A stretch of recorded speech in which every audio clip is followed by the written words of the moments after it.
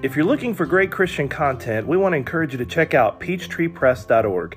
Peachtree Press LLC offers digital products, journals, books, Bible study guides, sermon outlines, Christian blogs, and church notebooks for children and adults. Some products are also available as print on demand.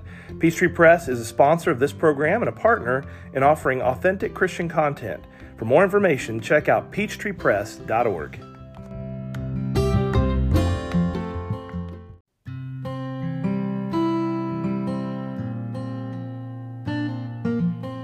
Welcome back, rappers, to our fourth season of the Ray Reynolds Rap Podcast. If you haven't already done it, please hit that subscribe button or follow us for content on Facebook, Instagram, Twitter, TikTok, and YouTube.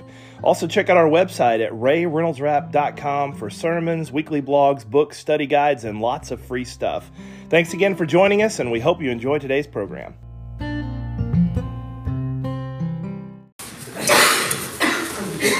All right, so we are ready for John chapter 4 today and look forward to our time together. This is one of my favorite stories in the Gospel of John. I probably have taught more on the woman at the well than probably any other character or any other story in the book of John.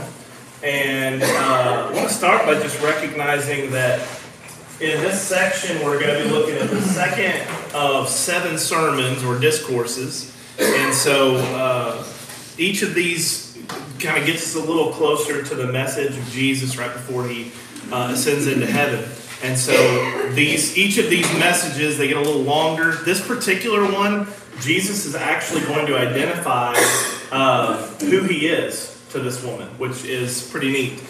Very few times has he ever just came out and said, hey, I'm the Messiah. But this is one of those unique places where that's basically what he's going to do. So I want to focus specifically on the ministry where he is doing work, the regions. There's going to be a couple slides that have some maps on them.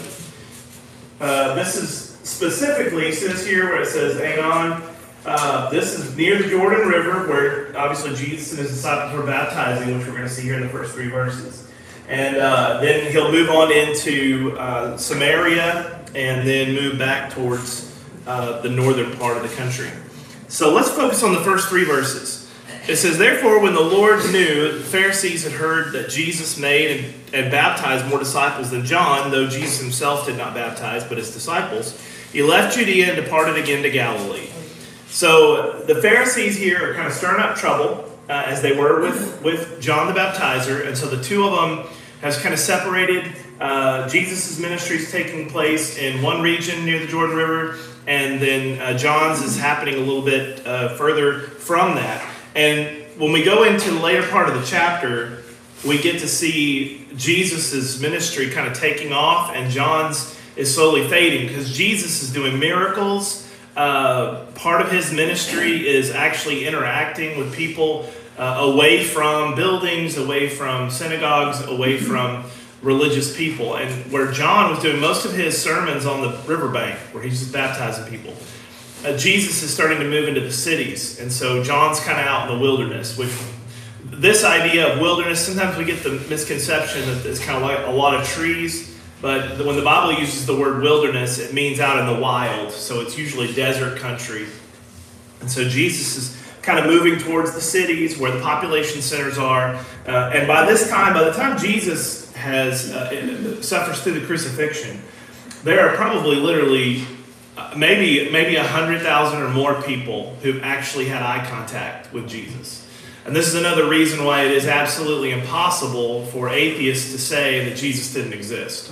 Jesus absolutely existed. He was absolutely here, and it was confirmed by dozens and dozens of sources that he performed these miracles. And this is beside Christians in the first century who spoke of him and being witnesses of him. So these regions, it's very important as he goes around this part of the world that lots of people are laying eyeballs on him. So it's not just a story of a man in a town doing miracles. He's actually coming to their towns and doing them. So there's a lot of people that are impacted by that. This is also a hard part of the story because Jesus is having to deal with a lot of negative information. There's some things being spread about him. The Pharisees actually start a rumor that he is doing miracles, but not by the power of God. He's doing it by the power of the devil, Beelzebub. And Jesus, when they say it to his face, or at least they think it in front of him, he recognizes and understands their thoughts and says to them, that's blasphemy to say that you're doing something by the power of the devil when really it's the power of God. And so that really takes off in Matthew and Mark's gospel. In John's, it's just kind of a passing footnote.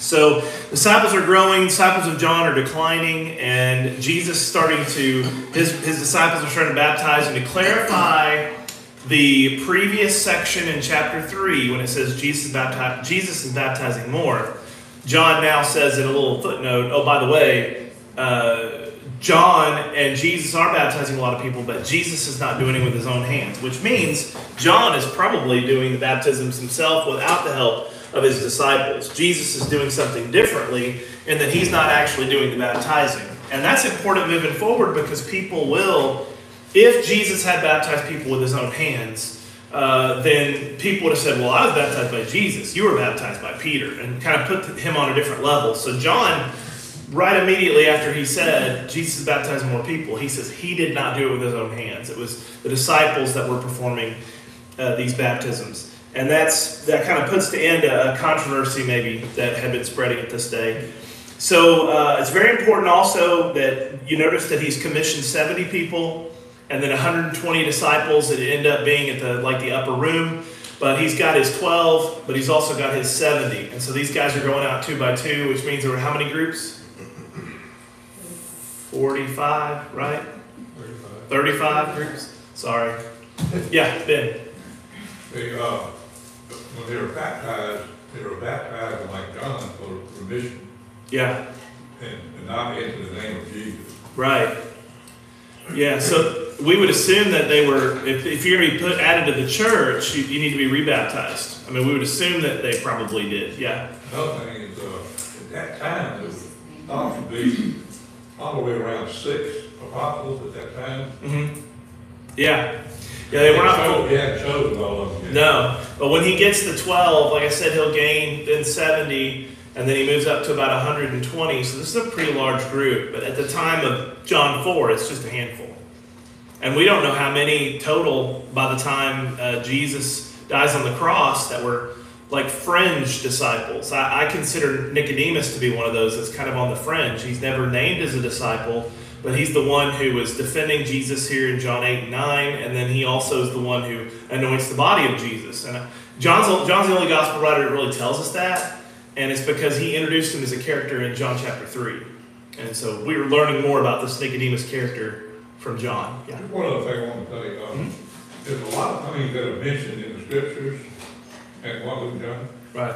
that the apostles were not even there. Yeah. Well, how do they know all this? It had to be the Holy Spirit. Yeah, definitely the Holy Spirit, but I do believe that Luke is a scholar. Matthew's a scholar too. Matthew does a lot of book, chapter, and verse references to the Old Testament.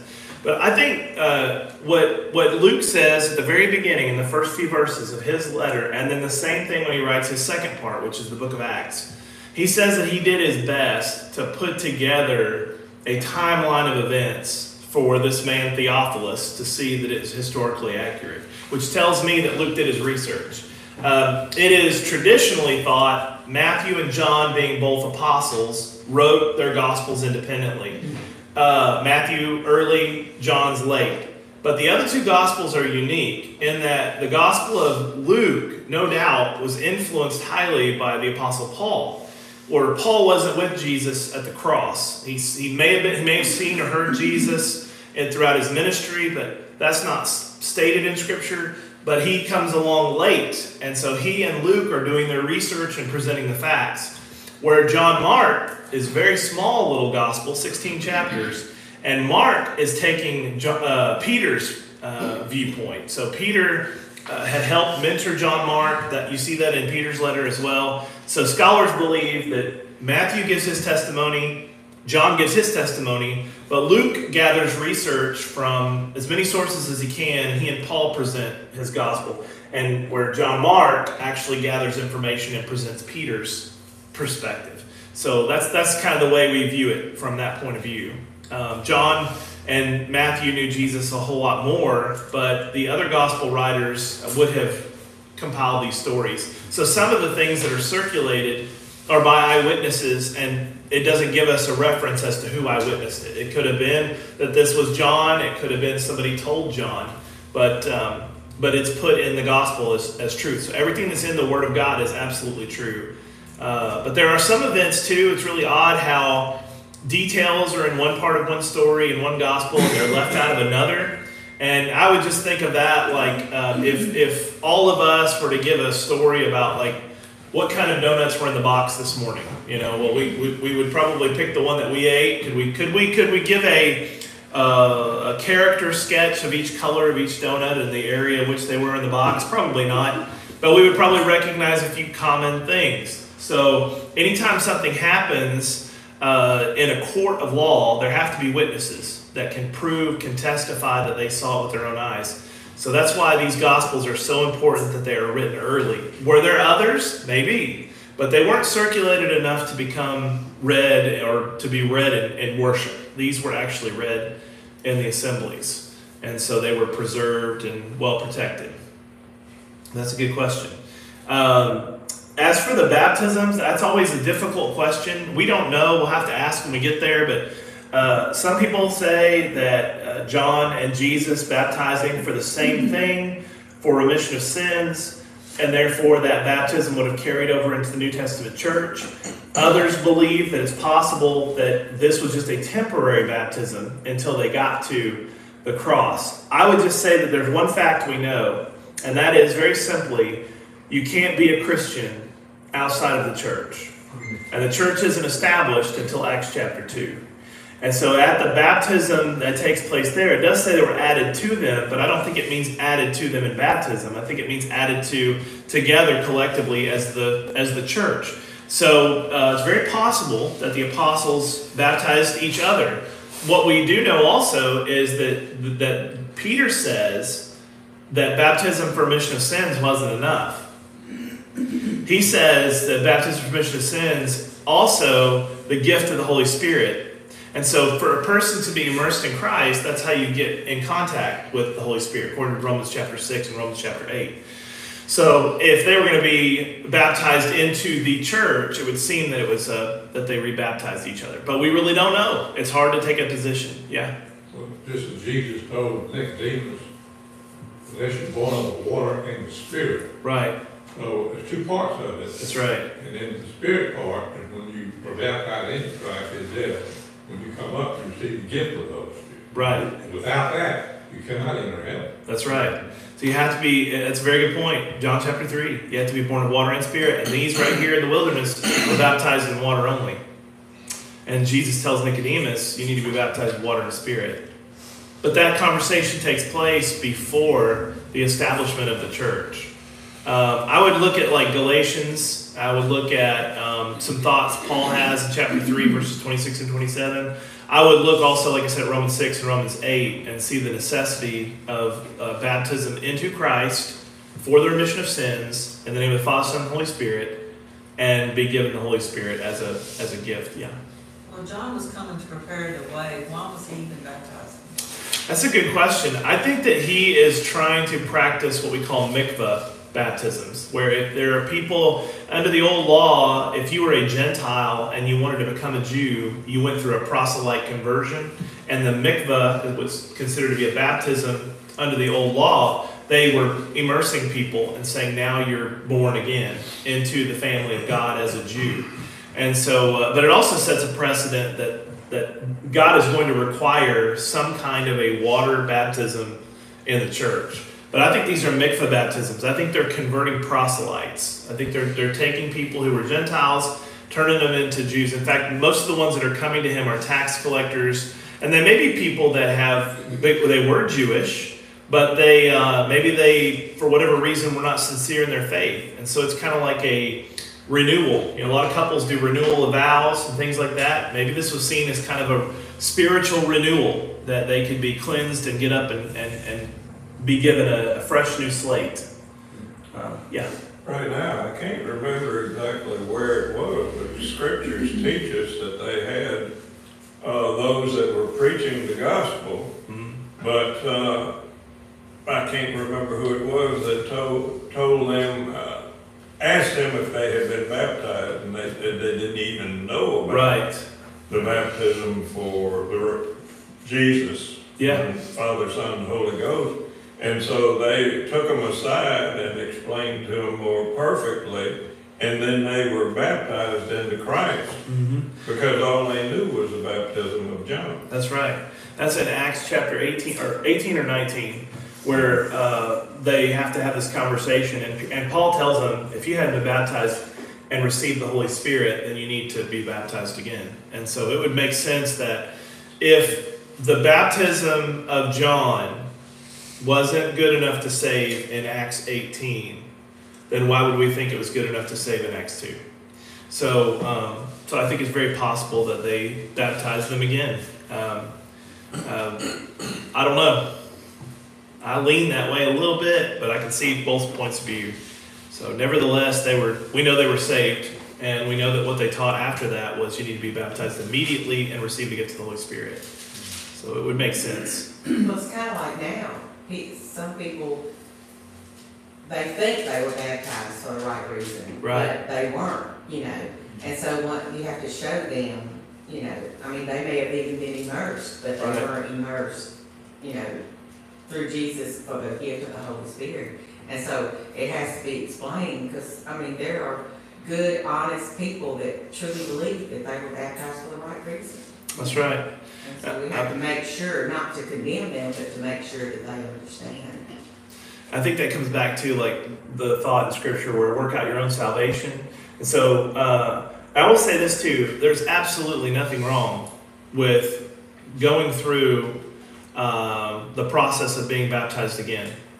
There's nothing wrong with that. We don't want to make a mockery of baptism, but if someone has a question or a concern as to whether or not they're truly right, I would say almost always in those cases, do it again, because it's better to know. I do think there are a lot of people, religious people that we know, that think that they are baptized into Christ, but they have not been baptized into Christ. They've just been baptized into a church. In fact, I asked somebody once, I said, what was your baptism for? And they said, and I said, well, did they vote on it? And this person says, well, I guess so. I said, so they baptized you, and they said, now how many of you think they can come into the church? And they voted on it. I said, that's not New Testament Christianity. So if you're voted into the church, that's not the New Testament church. That's a denominational church. The Bible teaches us that at the moment of salvation, you're added to the body of Christ. Acts chapter 2. But again, these are great examples of things that we don't know the answer. The Scriptures do not give us a confirmed answer. So we just have to look at it and say, well, they were baptized for remission of sins after this, and that's the only thing Paul taught. That's the only thing that Peter taught. Every time there's an example, those are the examples of what's done. Let's look at starting at verse 4. It says, but he needed to go through Samaria. Now, if you're looking at this from a word study perspective, the word here used means he was constrained, he was compelled. And he had to go through Samaria. They usually would go out and around Samaria. They would take the long road around Samaria. And so Jesus is having to get them through here to Sychar. And they would go around as far as they could and come back up. And Jesus has to go through Samaria before he gets to Jerusalem. So again, they're baptizing here. He needs to get here. And they'd have to cross and come back around. And Jesus says, no, we're going to take the straight road. And so they come straight through.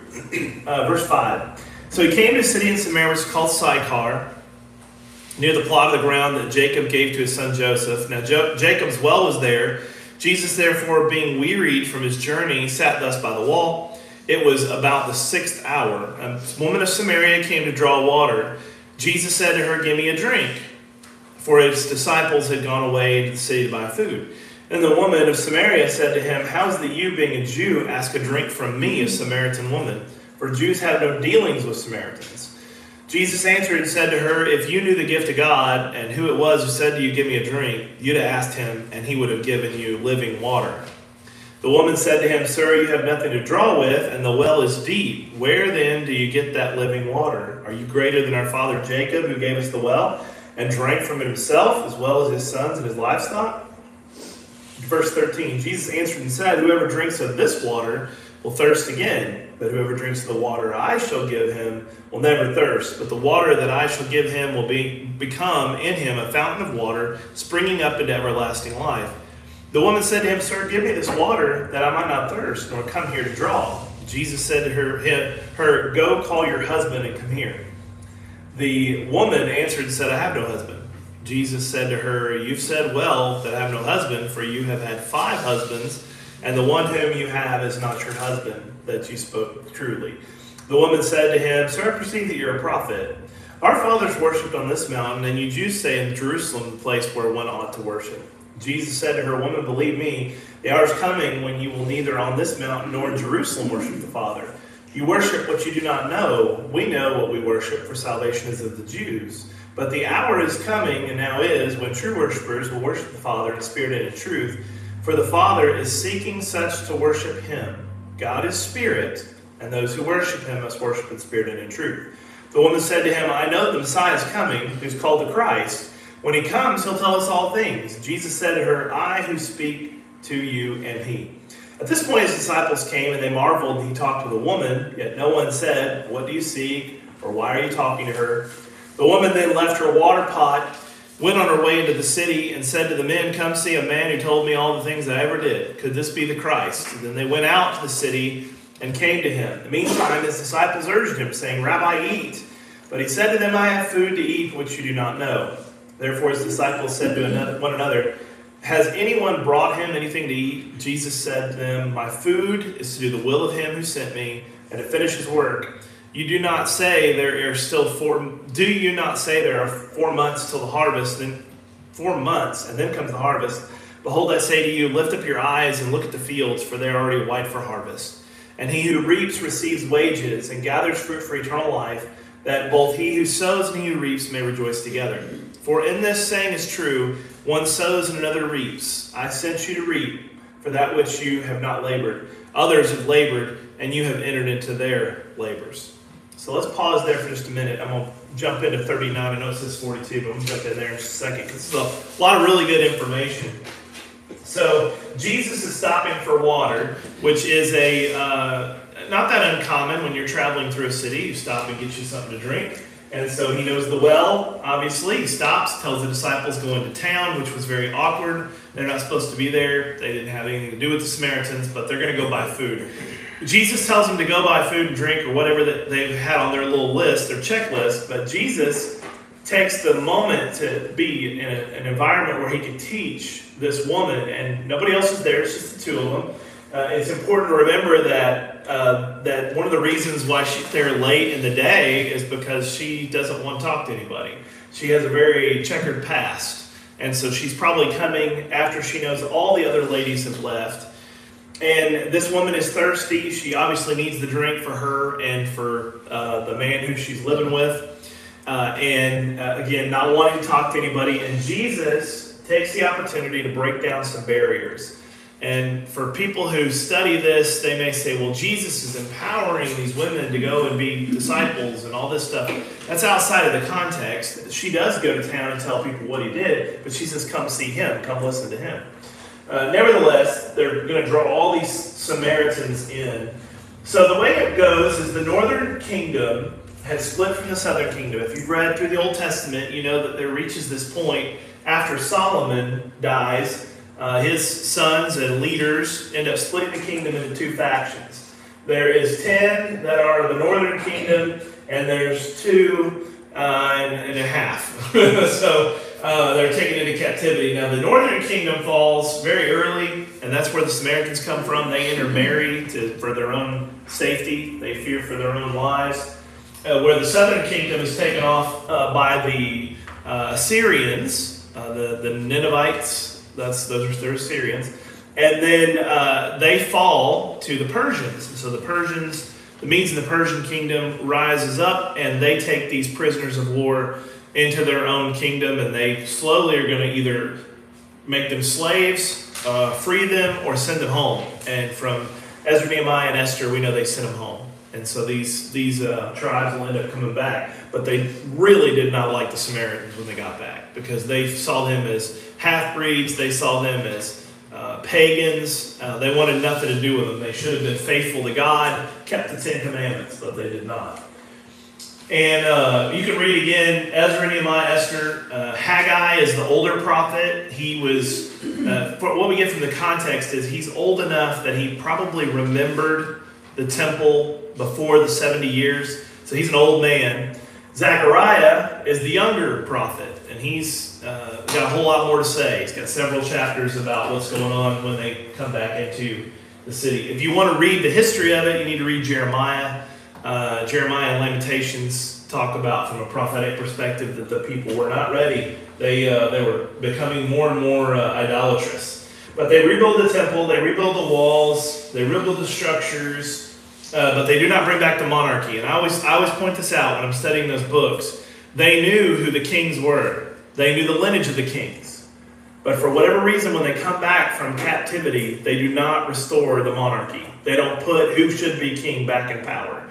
They decided that that was a bad idea. Now, they don't make a public declaration, we're not going to have kings anymore, but that's what happens. And when there is no power, there is a void.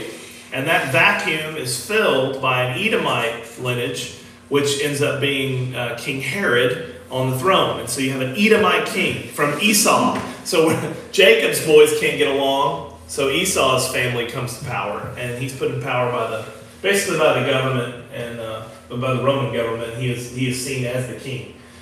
The Samaritans wanted to help them, but they refused to help. They didn't want their help building the temple. They said, we don't want anything to do with you. Again, read Nehemiah.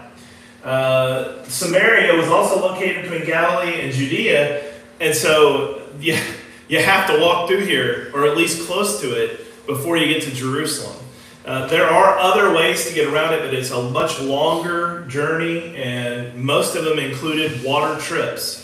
You either have to get out on the Mediterranean, or you have to go through the Sea of Galilee to get around. That's why a lot of these guys are fishermen. They did not want to touch their foot on Samaritan ground. They just didn't want to do it. And so it's a forbidden country. And this city, Sychar, by the way, is the city Shechem in the Old Testament. It's changed names, but it's still Shechem. If you remember the story of Shechem in the book of Genesis, a terrible tragedy took place here, in that Dinah, the boy's sister, Jacob's daughter, was taken captive by the prince of this country and refused to let her go. So Jacob goes and tries to negotiate, finds out that they want to keep her, and he just basically says, fine, keep her. The boys are not happy with that. So two of the 12 sons, Levi and Simeon, are so upset that they go back to Shechem. And they say, hey, tell you what, we'll let you keep our sister, and we'll be friendly to you as long as every male is circumcised. And so for whatever reason, the Shechemites said, sure, we'll do it. And so on the third day, the Bible says, when they were very much in pain, Levi and Simeon came back and slaughtered all the men. So this is the story of Shechem, is this terrible tragedy between Jacob's sons and other local folks. So Jacob's sons are coming now through this region. What are they going to do? How are they going to respond? Just like when you go to foreign countries, there are some places where there's still some animosity between us and other nations. We don't teach history much anymore to our kids, but there are some places that you could go, and regardless of how well you feel about yourself and the country of the United States, you're not looked upon the same. You are seen as a terrible person. But there are other countries we may go, and everybody's like, oh, America, we love America. And this is a region that they would have been afraid to travel through. They would be afraid they'd be killed. So it was a harsh territory. And this is, of all the cities, Shechem is a forbidden city. You know, the children of Jacob slaughtered thousands of men here. Why would they come back? I know it's been, probably around 2,000 years at least since then, but they still didn't want to go there. Yeah, Jacob told his sons that they had made him stink. That's right. In the land, and that they could never redo that. Mm-hmm. And so his reputation was tainted as a result. And Jacob withdrew their inheritance. Yeah. In the end of Genesis, it fascinates me too how many little things are said, but there's not a lot of detail given about it. But we show that Reuben is the oldest, and his birthright is taken because when Rachel died, okay, so you got Rachel and Leah. Leah had a handmaid that also had children with Jacob. And Rachel also had a handmaid, Bilhah and Zilpah. And those two handmaids also had children that made up the 12 sons and Dinah. So when Reuben finds out his mother stepmom? Goodness. His stepmom dies. The woman, Deborah, who had nursed Jacob since a child, dies. And Isaac, Jacob's father, dies. And this all happens right around Genesis 35. So all these people in Jacob's life are dead. He's had to bury his dad. He's had to bury the woman who raised him. And he's now had to bury his favorite wife. So Reuben decides he'll take Rachel's handmaid as his own. So Reuben starts to sleep with one of his stepmoms. Ooh. And this woman has children that are his brothers. And so Jacob removes the birthright from Reuben. When Simeon and Levi then slaughter the city of Shechem, they are removed from the birthright. So it is the fourth son of Jacob, Judah, that is given the birthright, is given the inheritance, if you will, and it is through Judah that comes Christ. That's the reason why when you read it, Judah's the fourth kid, but he's actually the one who gets the blessing from Abraham, Isaac, Jacob, and then now Judah. So Jesus is of the tribe of Judah. Does that make sense? So it's just little details. I know we're way off subject, but I just love that stuff. I eat it up. It's kind of obvious. I'm saying. I love history. At least the custom. Yeah. The test. We're gonna have a test. You know. Yeah, but one of the reasons why I think those things fascinate me is I didn't learn a lot of Old Testament as a kid in Bible class. We had David and Goliath. We had the creation event. We studied about Noah and the ark and Moses and the burning bush. That's about it. We didn't get Jeremiah. We didn't get Ezra. We had Esther in one night on a vacation Bible school, and that was it. So a lot of the Old Testament stuff, we have to study on our own. We have to learn it. And I think there's a lot of really neat things there, and I love history, so this is one of those neat things. Yeah, James? There's a lot of things that we probably don't understand. We don't think about it. I didn't think about it, or don't think about it. Been watching what's going on over in the Middle East. Yeah. And realize just how little I know about the Bible land. Yeah. And if we don't understand where the various cities are, how do we know where Jesus traveled from this place to that place and the effort that was put forth in getting, you know what I'm saying? Right. We really need to study the maps a little bit more to have a better understanding of these cities and where they are. Yeah, there's, of course, we're familiar with, at least in our lifetime, the Zionist movement, and there's a large movement of, since World War II, basically, a lot of Jews around the world have decided to come back home. They're coming back to Jerusalem. They feel like they have a place that is by birthright given to them. And we as a nation, along with, I guess, we use the United Nations as an example. The United Nations was formed in the aftermath and all the smoke of World War II. In fact, trying to remember if it was, I don't think it was, maybe been Roosevelt that came up with a plan. Who was it that had the 40 points? Who was that? He came up with 40 points. My brain's fried today. And one of those points that he felt like could be good to save from World War I into World War II to help save the world from being in uproar all the time was to establish what he called a League of Nations. And it ended up becoming the United Nations, the only point that was taken from the 40 points. But the United Nations had to step in and say, hey, look, we need to protect these individuals because there were millions of Jews that were slaughtered in World War II. And not to mention World War I. There's always been a race war over there from when you look at Nazism, the idea of trying to cleanse and purge the people to get down to just one core race. And so because of that, we have supported, and we always have supported, people getting back to their homeland. Unfortunately, the Arabs in the area think that's a bad idea because they had control of it. Not all of it, but some of it. It's like even with the West Bank as an example, part of that, actually most of it at one time was actually Jewish territory. And a lot of people don't know that the Jews, those are from Israel there, in the land, they gave a portion, that Gaza Strip, they allowed the Arab people to come in, the Palestinians to come in and take that land. It was kind of like their way of saying, we don't want war, and so we're going to give you some of this land that they rightly owned back. But that was not enough for the Palestinians. They want all of Israel. And so those large cities where they have huge population centers of Jews, that's where they're bombing, is they want those large cities, and then they'll take over the whole country. Yeah.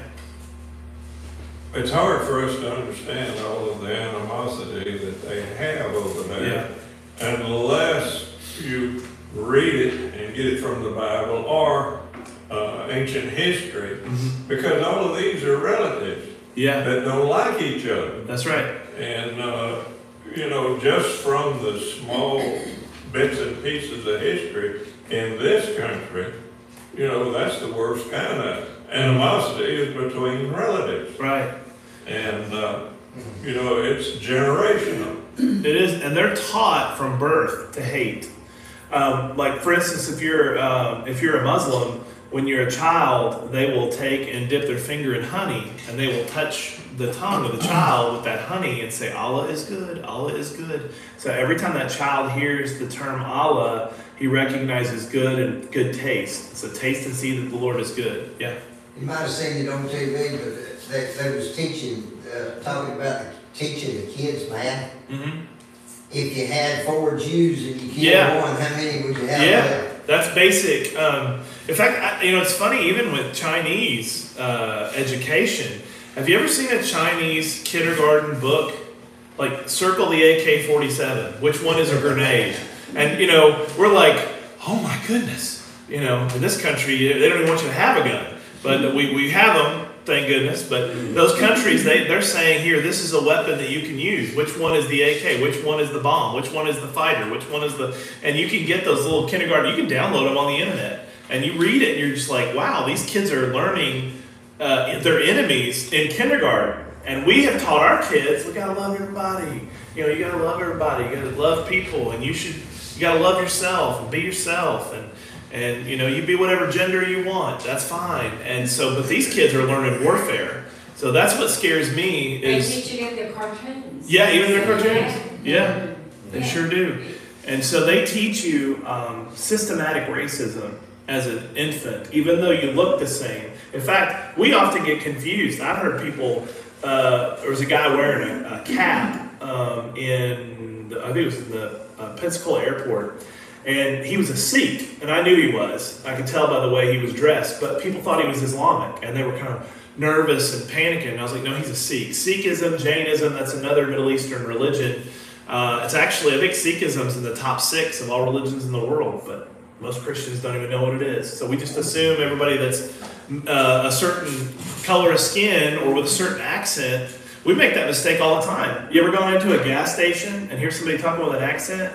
And you're like, oh, I wonder if they're Islamic. No, they're Hindu. Most of them are Hindu. So they're from India. That's totally different. They don't even, they look a little bit the same, but the language is completely different. The religion is completely different.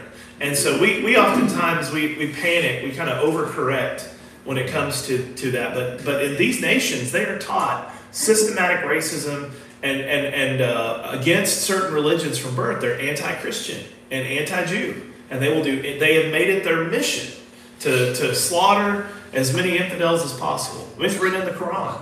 Also, too, like you said, Louis, there's this example in Genesis between Ishmael's descendants. Ishmael immediately has 12 kids. So Isaac doesn't, and it's not until Jacob that he has 12 kids. So Ishmael has 12 kids right off the bat.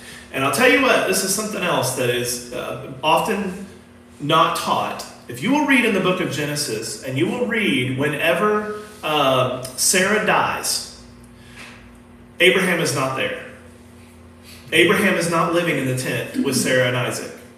And if you'll look at the text, it will tell you that after he buries her, so he has to go into town and find out where he can get a burial plot.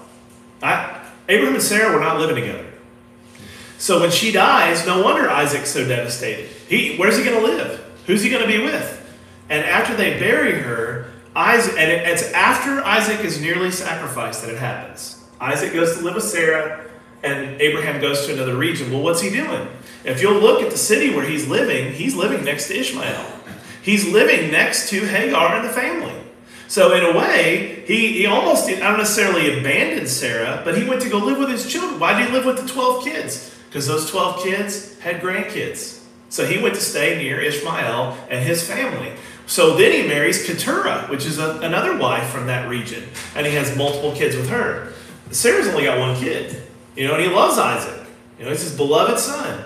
But he's got way more kids over there in that region. That's where he's at. And when he gets done with the funeral, he goes right back over to that area. So it's easy for us to look at it from a Jewish Christian perspective because we have the Bible. But you haven't read the Quran. And you haven't read the prophets of the Quran that teach that Ishmael really was the chosen child, not Isaac. And Ishmael had the children of promise, not Isaac. And Ishmael had many wells dug by Abraham. This is one dug by Jacob. But Ishmael also had many wells that were dug. And so they basically established their own religion. And so it's not uncommon to see this happen when there's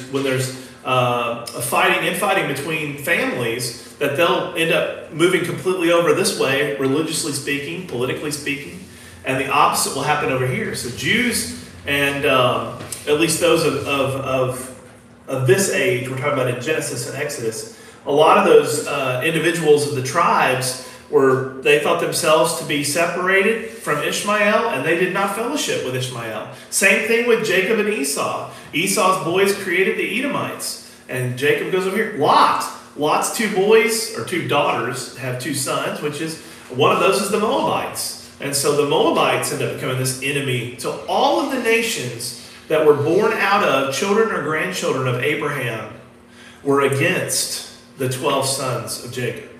And that happens even today. And there are many Jews in other countries. I did a series at Gulf Shores once where we showed what happened to the 12 tribes. Not all 12, but maybe 10 of them at least, we can know where they went, where they landed. I think the best example is Denmark. The Danites went to as north as they could go to Denmark. It's called Denmark now, but that's where the Danites went. The Levi and Simeon took off and went to Britain. And if you'll... I know you didn't. Nope. So, but anyways, you look at all those tribes spread out because they were under such harsh persecution. But the 2 tribes and a half that were loyal stayed in Jerusalem. But the rest of those tribes are all over the place. And so every single one of those of Ishmael and of the sons of Keturah hate the children of Jacob. And they have been taught since childhood, you are the chosen one, not Isaac. And so it would be, today, we're going in saying, you guys separate, you need to get along. They haven't got along for 4,000 years. So what makes us think that we're going to go in and we're going to settle this dispute? They're not. It's not going to happen. It's not going to happen. And so what is it? What do we practice? Genocide of one race? Which side do you choose? We would never do that. And so what we'll do is we'll move in and we'll kind of settle it and have a little peace for a little while, to come right back. This has lasted a little longer than the 6 Days War, and this will probably go on for quite some time. If we get involved, it's going to be much uglier. But at this point, understanding a little bit of the history probably is a good thing. I know it would probably be good for us all to study where these lines are drawn and why they're drawn the way they are for these countries. But that's the Ray Reynolds summary of what's happening in Israel. Is when they came back after facing World War near extinction, the Jews had come home. They resettled in the land that the people there had stayed put and tried to save, and then they ended up, out of a peaceful way to stop some of the warfare, gave the Palestinians a portion, the Gaza Strip. They gave that to them to say, hey, look, don't kill us. And they still want to kill them. It's really hard to negotiate with terrorists. Yeah, well, they got a mindset, and the thing is at certain times, some of your historians even say that some of the Indian tribes in this country were from the children of Abraham. Yeah. I think we're learning more now. For whatever reason, God has chosen to reveal it to us now instead of 1,000 years ago.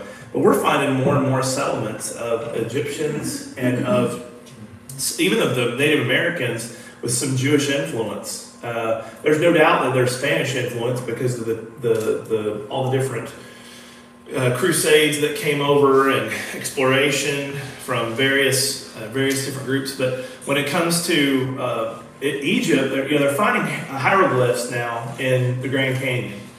And they do not know how they got there, and they do not know how long they've been there, but they're assuming, and these are Egyptian-style hieroglyphs. What on earth are those doing in the United States? Where did that come from? It could be just ironic that they chose very similar symbols and stuff, but people traveled a whole lot more than we think they did. And so we don't have a corner on anything. We weren't the first one. In fact, Columbus Day is great. We get a day off, but all he did was stake a flag in somebody else's yard. That's all he did. Y'all are Indians. No, we're not. And he stuck a flag, and we go. He found North America. He didn't find North America. That happened many years before. You talk about Leif Erikson. You can talk about a lot of those guys that traveled the world and found countries. And so Egypt must have found their way over here, just like the Spanish did. But they may have done it 2,000 years earlier. We don't know. Yeah. Well, there's a lot of talk, and I do believe this wholeheartedly, that Indians have kept such a good record of lineages that they can prove that they've lived here in the United States at least 20 to 25, if not 50,000 years ago, and they can prove that. Right.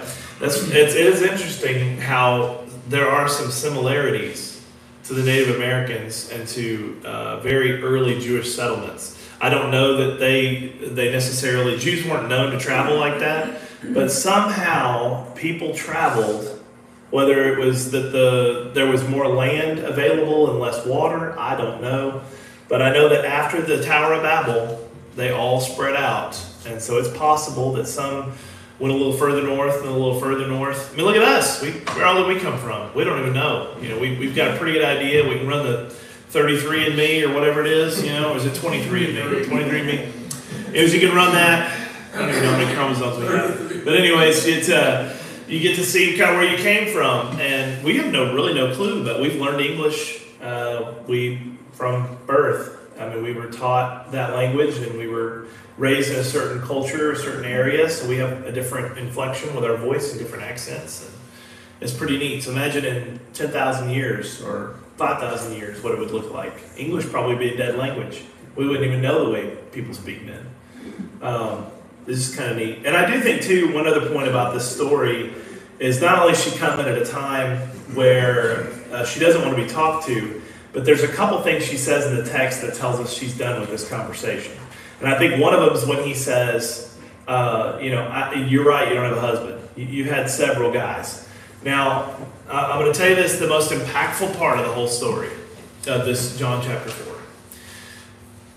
Jesus says, will you give me water? And she says, you don't have anything to dip with. All right? In these days, oftentimes you may have a cup to drink with.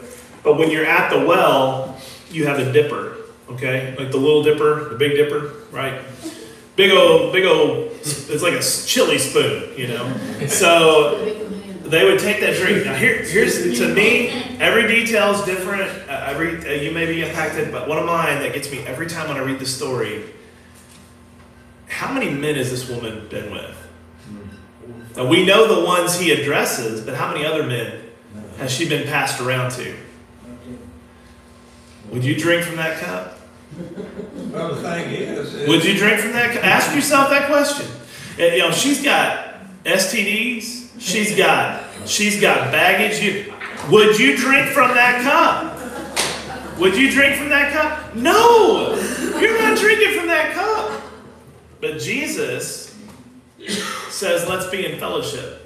And he's willing to drink after this woman. I don't drink after my own kids. Yeah, but he can cure himself. Yeah, that's true. Drop the mic. That was it. That was it. He can heal himself. Yeah. Tell the apostles, look, don't do it. I did it, but don't do it. Well, I don't know whether all those folks were as germophobic Yeah. as we are True. now. True. Some people are, well, in my estimation, are ridiculous.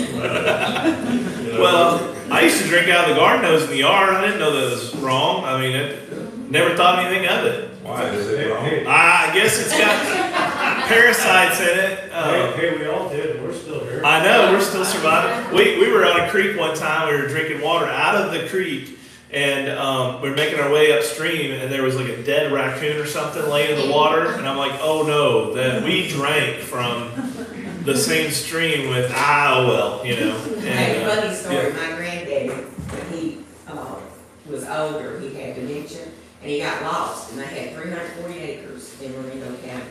And they called the rescue squad, they had everybody, and they looked for days for him. Finally, they found him, and he was coming down the creek. And so the ones that found him said, Big Daddy, did you drank water all the way? And he said, no, because the cow's been in that creek. I didn't drink it. And they had all been drinking out of it. he didn't know where he was, but he knew not to drink out of Right. that creek. Man, I know I get paranoid about that kind of stuff.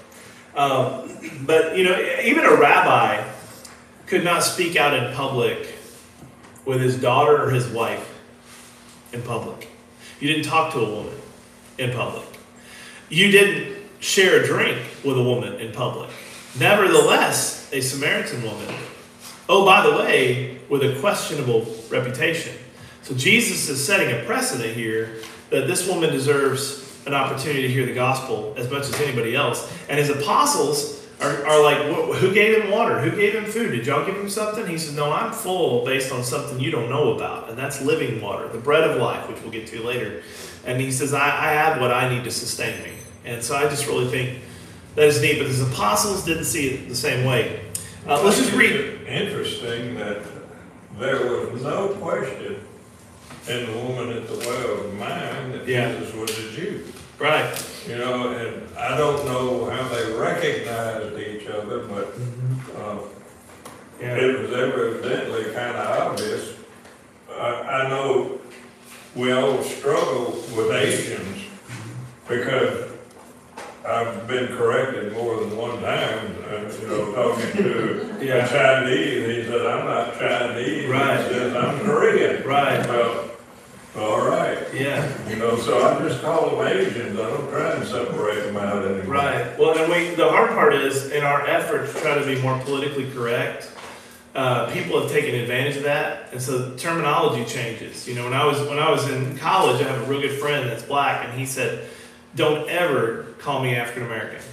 Don't ever." He said, "Don't say that." I said, "Well, everybody else says that's no." He says, "I'm not African. I'm an American." He said, "I'm black. You want to call me something? Call me black." I said, "Okay, I can do that." But other people would be the opposite.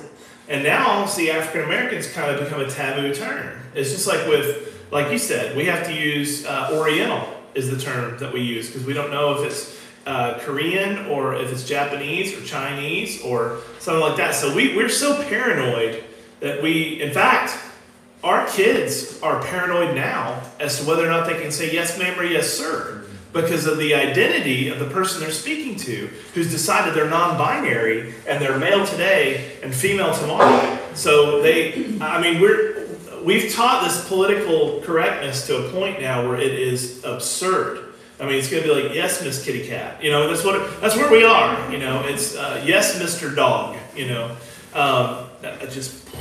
Anyway. You're exactly right, because where I come from, a little town called Sliding, Buena Vista, Colorado, no joke. At the school, there are Furbies. Yeah. And there's litter boxes outside of the bathroom for the people that want to be Furbies. Yeah. They go in the litter box outside the restroom. I mean, if I were a kid in today's world, I would be severely tempted to use it every time. And say, well, I don't know, maybe I identify as one today and not tomorrow. Maybe tomorrow I'm going to be that is just, to me, it's disgusting. It's not, it can't be sanitary. And And so if they are going to use the litter box, do they also use, you got to put out doggy bowls for them to drink out of, right? They can't use a water fountain, so, but that's basically to take away all rules. And we think we're going to be able to sustain an attack on this country? These kids, now wait a minute, you can't do this to us. We're peaceful. They'll kill women and children like that. And they've proven it. We've got to get a backbone. That's what we got to do. And teach our kids to stand up for what's right. And it's important to love all people. But when it comes to our enemies, there is a time for righteous indignation. And we have to be able to protect ourselves. And protect other innocents. So, It's like David versus Goliath. Mm-hmm. We're David and we're fighting Goliath all the time. That's right. That's a good analogy. All right, so we will pick up here in 2 weeks.